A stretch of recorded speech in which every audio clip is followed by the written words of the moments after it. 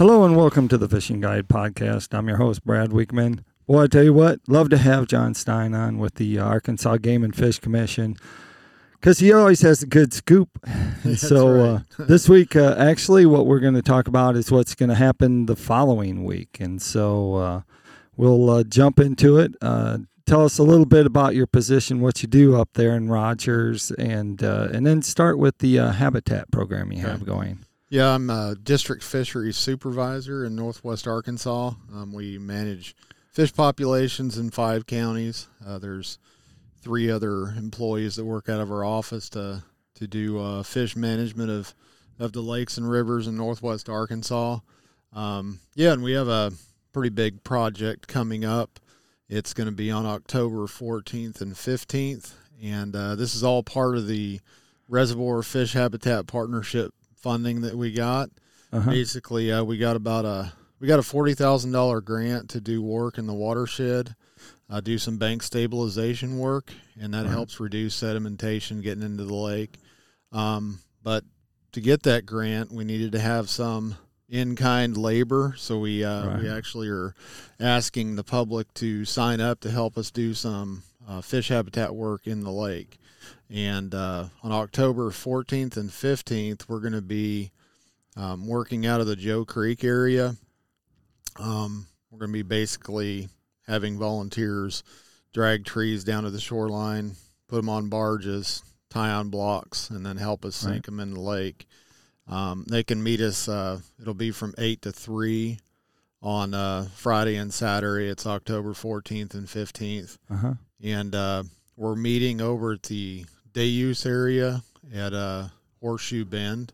Okay. There's a day use area there that has a boat ramp that's just across from the marina. It's a small boat ramp that a lot of people don't use, but it's just across from the marina. Right. Yeah, and it's in a day use area. So we're going to meet there about 8 and then finish up at 3. Just a pretty good project to get people out and help us sink some trees in the lake. Right. Tell us when you're talking about sinking trees, you actually have a pontoon boat that's designed for that, don't you? Yeah. We actually right now we have a large habitat barge that we got through a grant from this Reservoir Fish Habitat Partnership. Actually, the funding came from the Fish America Foundation and the Arkansas Game and Fish, and we have it's a 27-foot barge that has a dump bed on it, and the dump bed will lift 8,000 pounds. Wow! So, and then we also put a winch on the front of it, so if we have a bigger tree, we can winch it up onto the boat and then tie blocks on it and drive it to wherever we need to sink it, and then you just you fire up a generator and push a button. And it tilts up and dumps the brush in the lake. Right. So what size, you talk about brush piles, are you talking about logs? What do you normally sink when you're going in there? So with the Beaver Lake's owned by the Corps of Engineers. Right. We got permission, Arkansas Game and Fish got permission from the Corps to cut cedar trees around different areas of the lake that we manage for Beaver Lake WMA, the wildlife management area. So we're allowed to cut cedar trees in certain areas. These cedar trees can be anywhere from 6 inches in diameter to 20 inches in diameter. Wow. And those 20-inch diameter ones, those will be there for a long time. Right. We have there's standing timber that's been in the lake and has been there for 56 years, So you're thinking a gigantic cedar tree like that is going to be in the water for a long time, and we attach blocks to them. So like a big 20-inch cedar tree that may be 30 feet tall, we're putting 35 blocks on it on one end of them, and then does that make them horizontal, right? How do they sit in the water then? With that many blocks normally, and you think about it, these trees that we're putting in, like a 20-inch diameter tree is big. It's got some limbs on it that are 5-6 inches in diameter, and the whole tree itself, even if it lays over, it's got a circumference of like 10 to 15 feet. It's a huge. So if it falls over, it's going to be really good habitat too. And with when we put 30 some blocks on a tree, you've got to pretty much line the tree with them. So a lot of those big trees lay over, right? But it provides really good habitat because, like I said, they have huge limbs on them when they're that right. big. But now smaller trees, some of those 6, 8-inch trees, if we put all the block on the butt end that's cut, right, they'll stand up for a while. Yeah, they could stand up for a year or so. Right. And so what kind of depth of water are you looking for when you place them? And what you're also looking at the structure on the bottom, are you not? Yeah. Yeah. So the best place to put brush and fish habitat like that is on a point or a flat where there is no brush. Uh-huh. If that's going to really right. help a point or flat out. Fish they'll find it right away. We were sinking some back in September, and by the end of the day, we were seeing bluegill on these piles of cedar trees we put out. We're doing if we're on the main lake, we're going to put them at least 15 feet deep at normal pool. They could be 15 to 25 feet deep. But in the backs of coves, like in the back of Joe Creek, we've got a big, we're calling a spawning reef. It's probably 20 yards long of a bunch of trees that we've put in. Right. They start anywhere from 6 feet of water and they'll go to 15. Right. So we're gonna try to put some more in the backs of coves that are shallower. So when the lake let's say the lake is at normal pool in the spring, right, that they're going to be between 6 and 15 feet deep.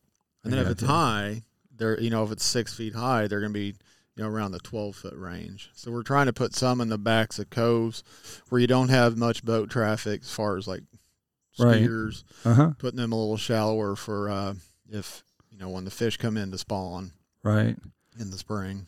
And so wood itself is covered, but talk about shadows and shade. Isn't that an important part of the structure itself? Yeah, so especially for largemouth bass. Largemouth bass really like some type of overhead cover.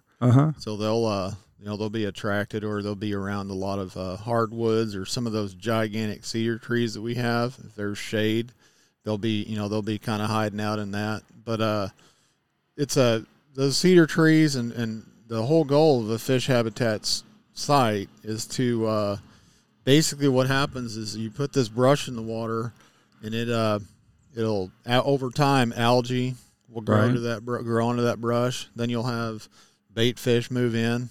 Some species of fish will they'll eat periphyton or the algae that's on a tree, and then that brings in fish that eat the smaller fish. But so you'll have those brush piles will have bigger fish that people can catch around them. A lot of crappie, a lot of bass.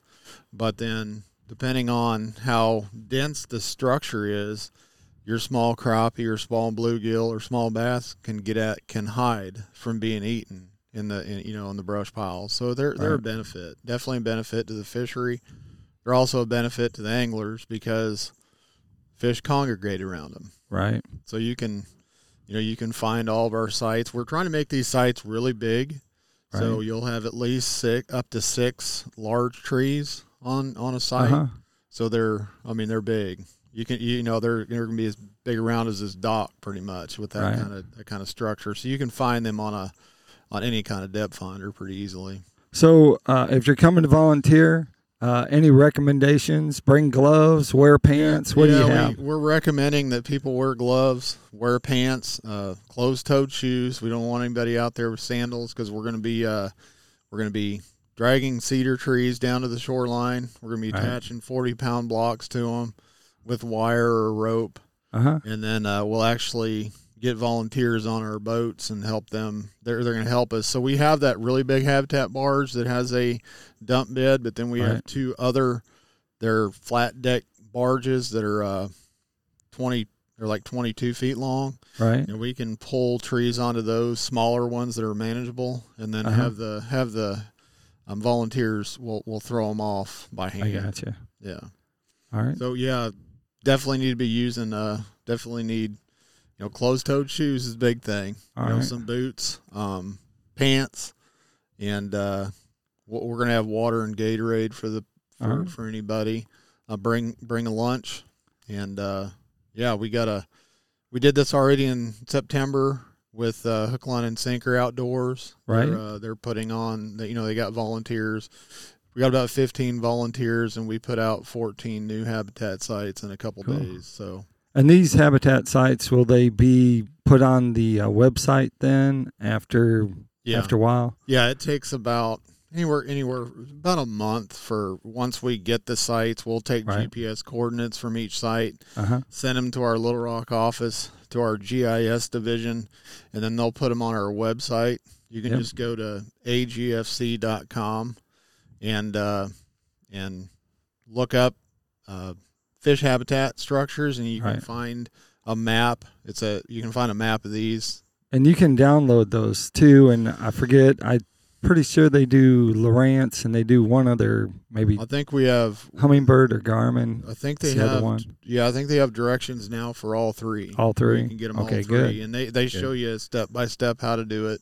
Right. And one thing we do want to do is find out how many people we're going to have at the project. So anybody that wants to volunteer can call me at on my phone number. It's 479-640-6422. Okay. And that way they can they can call or text me. That way we know how many people to expect to show up. So we're talking about brush. Let's talk about that crappie. You had like a crappie program earlier this year where they did you did a release of some. Right. So we have a nursery pond on Beaver Lake. It's in the Blackburn Creek area, and so it's a 28-acre pond that was designed back in the 80s, and basically the goal behind it is to put adult crappie in there in the spring. We normally put 400 to 500 adult crappie in there. We get them from Beaver Lake. Sometimes we get them from other lakes, but mainly we get them from Beaver. And we're allowing them to naturally spawn.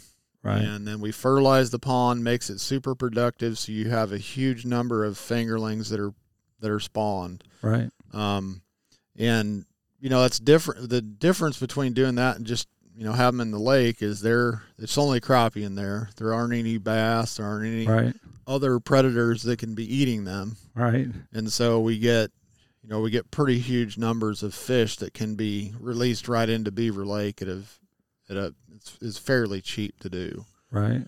And so this year we figure we stocked 300,000 fingerling crappie into the pond. But over the last 10 years of Beaver Lake Nursery Pond, we've stocked over 2.5 million fingerling crappie into the pond, into Beaver Lake. Right. From the nursery pond, and the goal is to have some natural or to have some recruitment where those fish are actually being caught by anglers.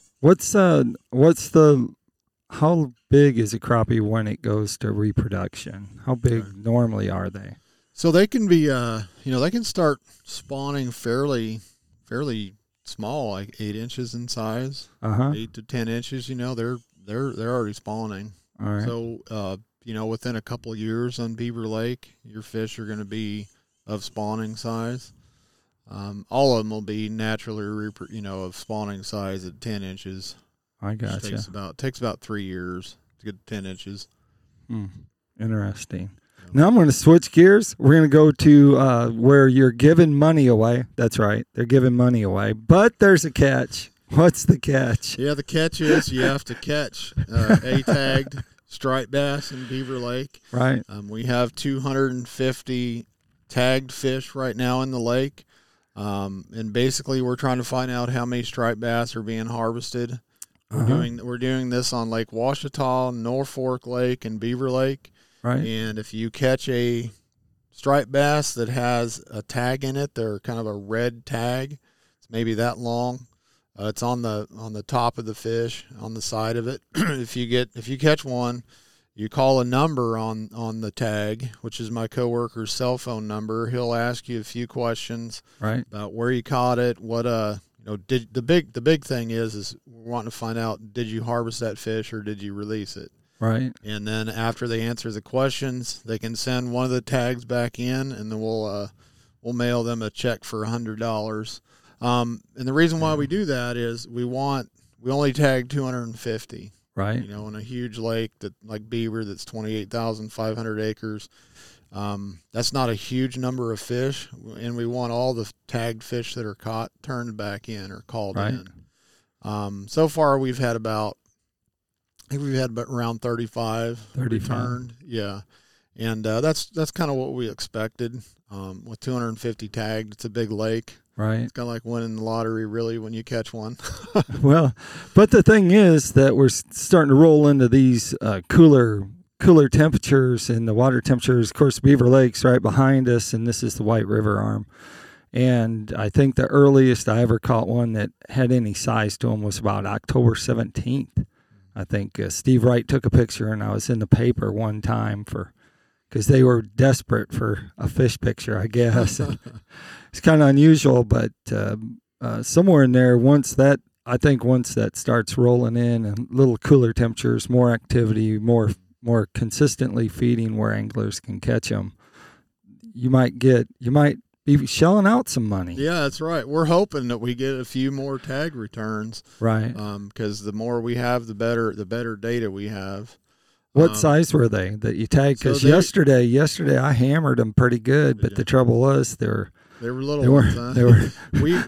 We tagged fish that were above 20 inches. So it's a variety of fish between 21, probably 20 to. We had some that were around. We had one that was at least 40, 42 inches long. So it's just a wide variety of lengths. Really? that we tagged. Yeah. So we got to talk a little bit about walleye fishing on Beaver. Tell us, is it good or bad? I already know the answer. Oh, right now, well, this summer has been really good. People that were using bottom bouncers, night crawler, spinner rigs, stuff like that. It's really picking up, and a lot of it has to do with we're getting off really good natural reproduction. We know that from a previous study that about 60%, we're getting about 40% of the fish out there that we see are naturally reproduced. We still have some. We're still getting some pretty good stock contribution. So 60% of the fish that we caught in a study were stocked. Right. And so fishing is really good right now. There's a lot of fish over 18 inches, which is the minimum length limit. Every time I go out, it seems like all I can catch are 17 3/4. But give them a little bit. Yeah, give them a few months and they'll be 18. But that it's a very popular fishery. Walleye is, and so are you going to stock them? Like, do you have plans to stock them? Or are you done with that because of natural reproduction? Well, we still get pretty good natural reproduction, we still get pretty good numbers of stocked fish that survive, about 60%. Yeah. So every other year we're going to do a walleye spawning project. We'll go below.